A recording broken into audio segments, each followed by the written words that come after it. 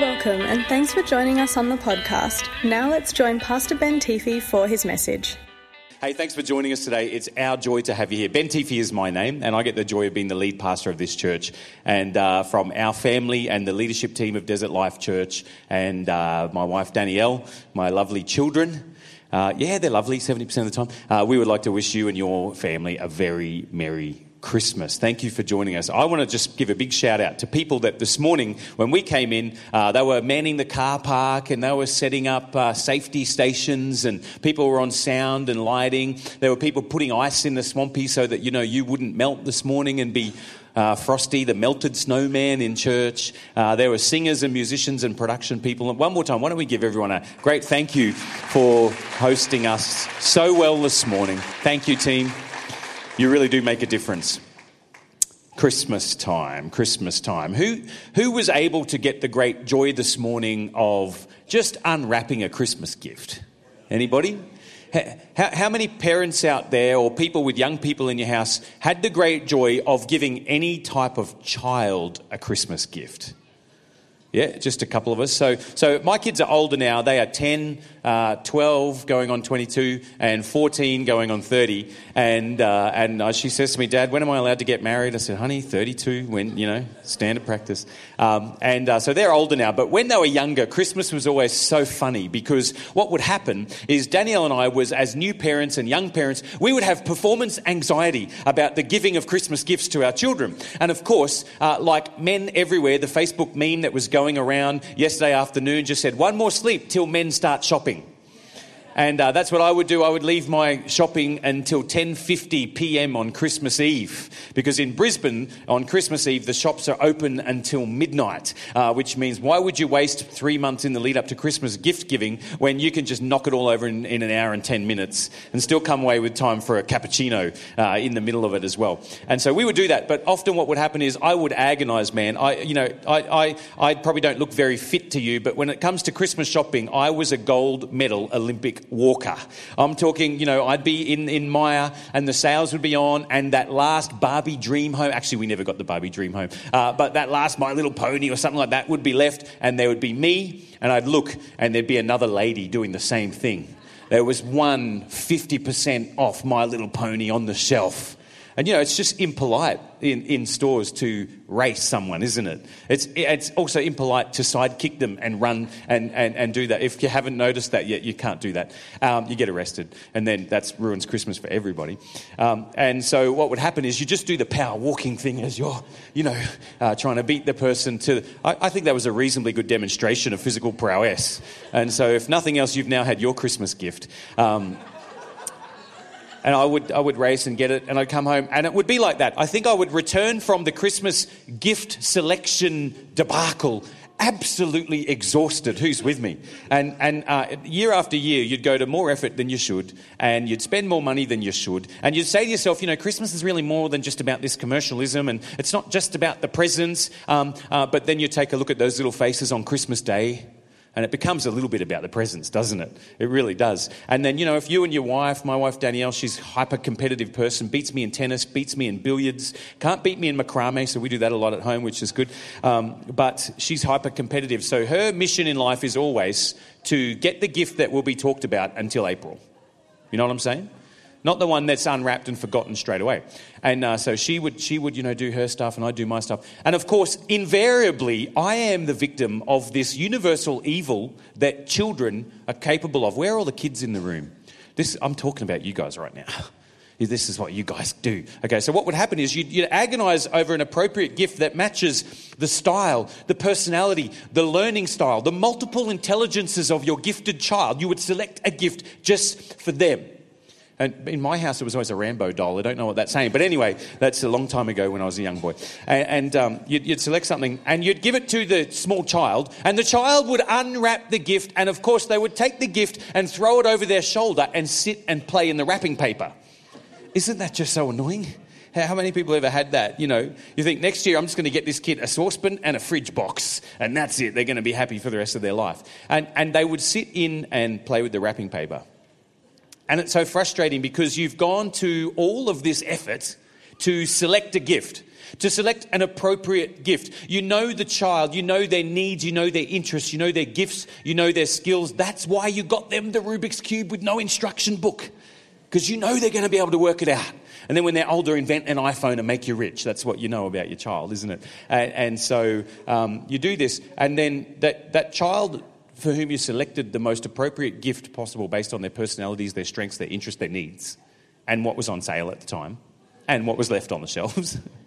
You gave it to them, and they disregarded the gift, which was the important bit, and they got caught up in the wrapping paper, which was actually not the important bit, but is very noticeable. Because they look at it all year long, don't they? They look at it as soon as you fill the Christmas tree with presents, the kids are there and there's gold sparkly paper and ribbons and bows and shiny stuff and all this sort of thing. And how many people have ever busted children when they don't know you're looking and they're snooping around under the Christmas tree? They're kind of warming their hands, feeling, using the force to try to work out, what is that? Is that an Xbox? Is that an Xbox? Sorry, it's a Mixmaster, Only the really classy cooking connoisseurs know what a Mixmaster is. Isn't that right, Eunice de Kock? That's right. So annoying. Sometimes we can be like that, I think. When it comes to Christmas, the idea of gift giving and gift swapping on Christmas is just simply a little moment in time where every person can sit in a theological truth, a deep spiritual truth. Or everything that we know about the Christmas narratives, everything we can reconstruct historically, everything we can reconstruct philosophically, everything we can reconstruct theologically captures something that's very interesting, and that interest is surprise and wonder and awe. Because in the Christmas story, what we get is something that nobody was ever expecting, even though they were forewarned and even though it was foretold. We have prophets 700 years before Jesus was born, predicting the year, predicting the place, predicting the time, predicting his name, predicting the town. And yet when he was born, everybody was surprised, because the implications of the birth of King Jesus spell something amazing and wonderful. And like the stinky shepherds, the bottom of the social ladder, the social outcasts, being the first ones to hear about Jesus and then welcome at his cribside, they must have been filled with wonder, mustn't they? They must have been filled with awe. They must have been filled with surprise. And when we give a thoughtful gift and somebody unwraps it, that moment of wonder, that moment of surprise, not this one, oh, you shouldn't have. No, really, you shouldn't have, and now I wish you didn't. Not that one, but the good one. Oh, you shouldn't have. Wow, the wonder, the surprise. We swap gifts at Christmas because what we do is we want to allow every man, every woman, every child to sit in anew the wonder of the theological surprise that must have been felt at Christmas and is felt by everybody who doesn't just hear the Christmas story, but lives and walks with Jesus and God, and allows the gift that is the Christmas story to be important to them more than just the wrapping paper. I couldn't think of a better analogy for what religion is than just wrapping paper. It's got shiny stuff. Sometimes it smells good. Sometimes things are just incredibly well packaged, aren't they? They're attractive. They're shiny. You want, I wonder what's that about? Just like Christmas presents under the tree. But then, and if you were with us in our service yesterday, you heard about my deplorable Christmas gift wrapping skills. And so sometimes the wrapping's not that great. And actually, you're really hoping that what's on the inside is a lot better than what's on the outside, because the wrapping ain't that great. My mum went through a phase in our house where she used recycled brown paper to wrap Christmas presents. And that compounded the wonder and joy of opening it, because the outside was just so ugly of the gift. And so what was good, what was inside was good. And I couldn't think of a better analogy for what religion is than wrapping paper. Wrapping paper is only important because of what's inside the paper. But the paper itself, the wrapping itself, is purely external and is inconsequential by any other means other than as a delivery mechanism for the gift. Isn't that true? You wrap the gift not because you want the person to value the paper, you want them to receive and value the gift. And at Christmas, sometimes what we have to do is we have to stand together, and as family, and in this room there'd be all types of people. There'd be people of this faith, people of other faiths, people of strong faith, people of no faith, people of failing faith, people of weak faith. And at Christmas, what we should do is we should say, hey, don't get caught up in the wrapping paper, but do get caught up in the gift. We have a principle in our house, and it goes like this. You're always grateful for a gift. Who's had the embarrassing thing of a family gathering where a person has received a gift that you can evidently see they hate and don't want. Ever had that? My sister one year, she was given a dress by my Nana. And Nana, you've heard Nana stories before if you're a regular with us. And this was a cheesecloth pinafore. And I don't even know what that means. I just might remember my sister saying it. I didn't know why she didn't like it. But apparently a 17-year-old doesn't wear cheesecloth pinafores. Who knew? And so she masked it well, because the principle in our family was always this. And you know, Mum was always watching. And Mum had this look that could not only freeze your behaviour, it would freeze your blood. And the look went like this. And she wouldn't say anything. She'd mouth to you, you wait. Oh, Mum just gave me the you wait look. And so none of us would do anything other than when somebody gives you a gift, we would gratefully receive it. And we would just express gratitude. Thank you. We'd stick out our hand, receive it gratefully. The only appropriate response to a gift is gratitude. Isn't that true? Hey, kids, listen to this. I'm going to tell you a secret. If you act grateful for presents, you get more presents next time. Yeah, see, adults go, when children receive gifts ungratefully, adults go, they don't have a reasonable conversation in their mind. Oh, well, hey, the kid doesn't like blue. That's fine. Don't give the kid anything blue next time. The adults go, ungrateful little person. They're getting nothing next time. You know what they're going to get next time? They're going to get high-fibre, home-brand baked beans wrapped up. That's what they're going to get. So they can learn that there are starving children in South Sudan and they should be grateful for what they have. That's what they're going to get. The only appropriate response to a gift is gratitude. And so at Christmas, what we do corporately and collectively, we come together, but we should never get caught up. We should never get caught up in the wrapping paper of religion, but we should get caught up in the wonder of the gift that is in Jesus. John, the Apostle John, a great author, he was the youngest follower of Jesus, probably like 11 or 12 when he was walking around with Jesus. And when you read what he writes about himself, he describes himself as the one Jesus loved. John was always pushing himself for, I was Jesus' favourite guy, you know. And he writes profoundly about the meaning of Christmas, but shockingly and surprisingly about the meaning of Christmas. He joins together words that in the ancient world, especially the first century ancient world Jesus was born into, he joins together words that were never joined together by anyone who knew what they were talking about. In John chapter 1, verse 14, he encapsulates what Christmas is all about. Here's what it says. And the Word became flesh and dwelt among us. And we have seen his glory, the glory as the only Son from the Father, full of grace and truth. Everybody say the word full. Say it like you're full. Full. Ever had a Christmas buffet? This afternoon, some of you will be sitting around and you'll reflect back on today and you'll then understand the meaning of the word full. Full simply means this: can't fit another thing in. And John says that when we look at the babe in a manger and really the man that he grew up to be, the king that he grew up to be, what we're seeing is someone so full of grace and truth that nothing else fits. Nothing else fits. Full of grace, kindness, mercy, unmerited favour. Full of it. Full of truth. Not deceit, not lies, not ambiguity, but actually full of truth. The words John joins together that were never joined together in the ancient world are these three words: flesh, glory, and dwelt.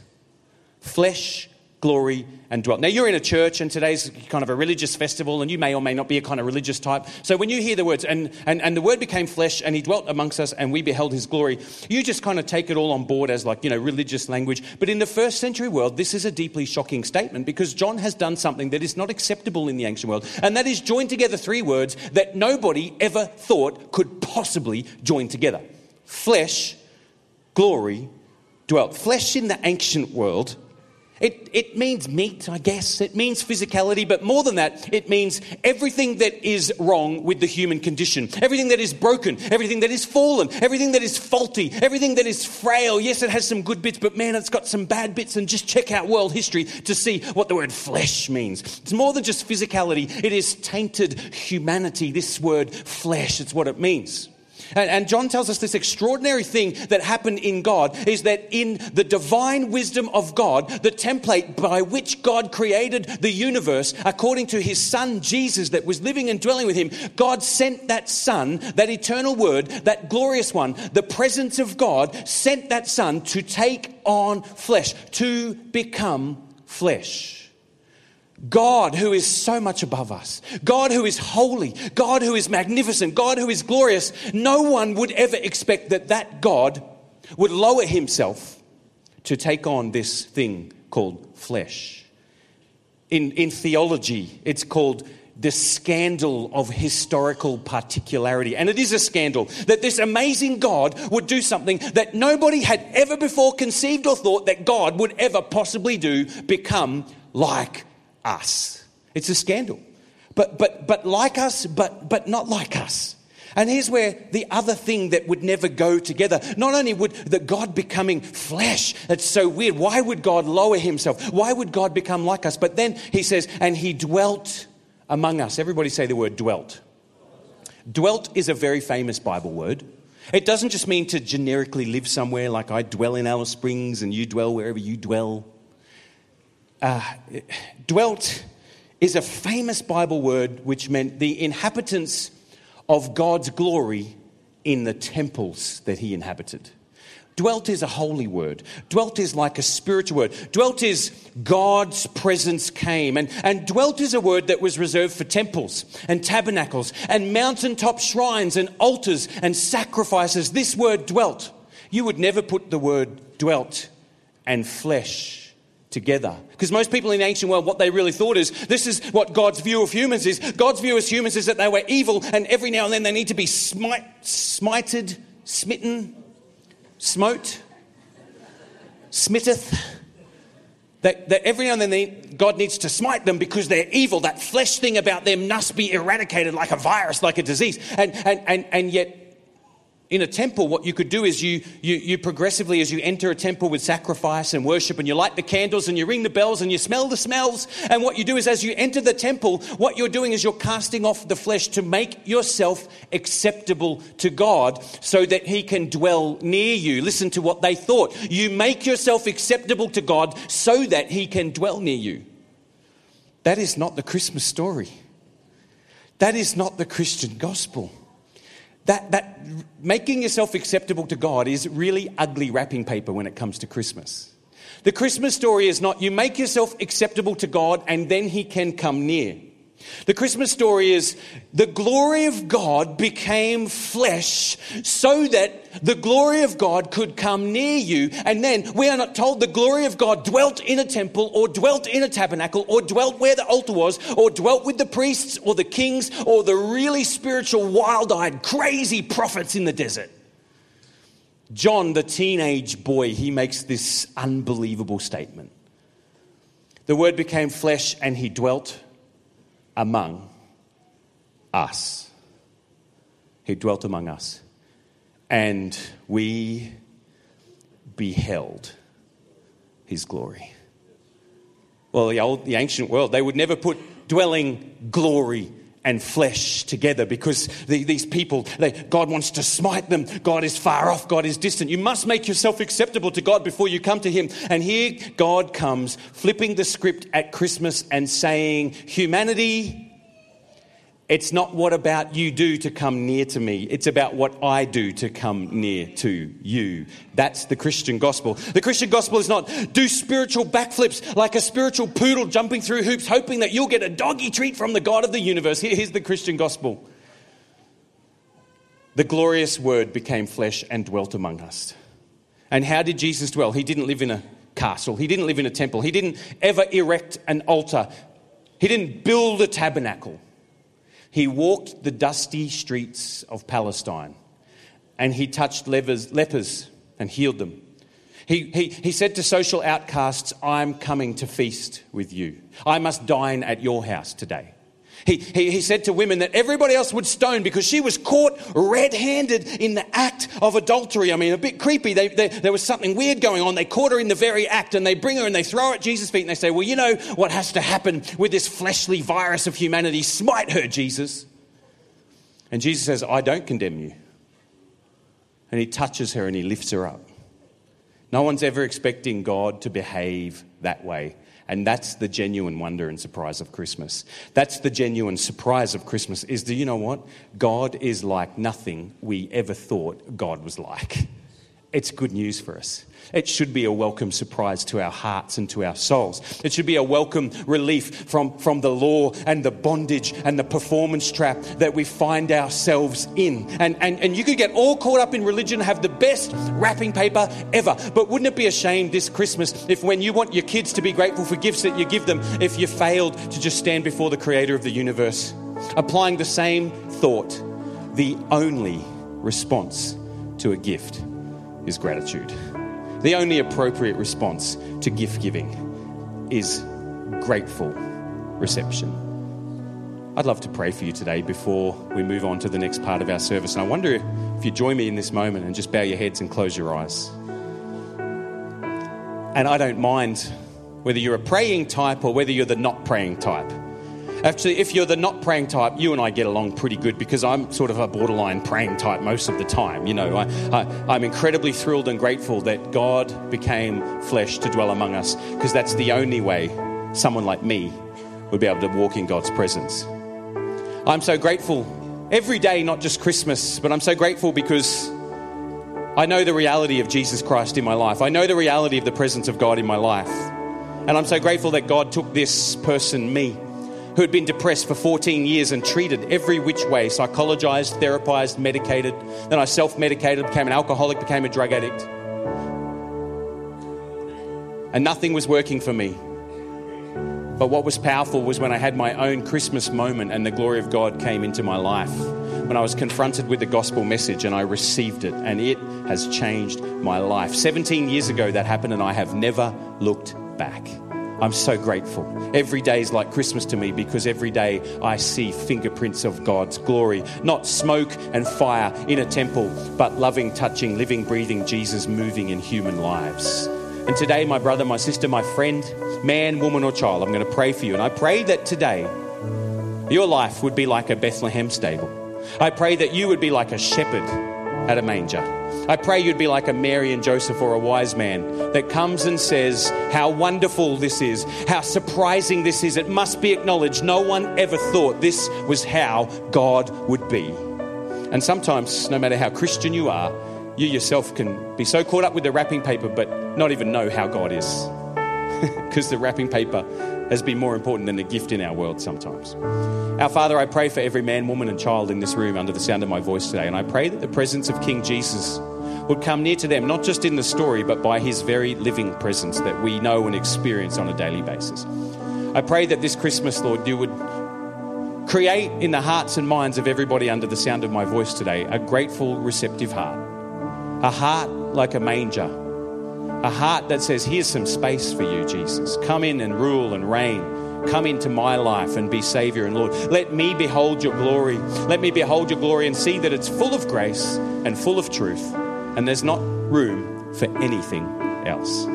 Lord, I pray for my friends in this room. I pray especially for those for whom Christmas is lonely and hard and difficult today. I pray you would come near by your sweet presence and your grace. In Jesus' name. And everybody said, amen and amen. We hope you have been encouraged by this message. For more information, check out our website at desertlifechurch.org.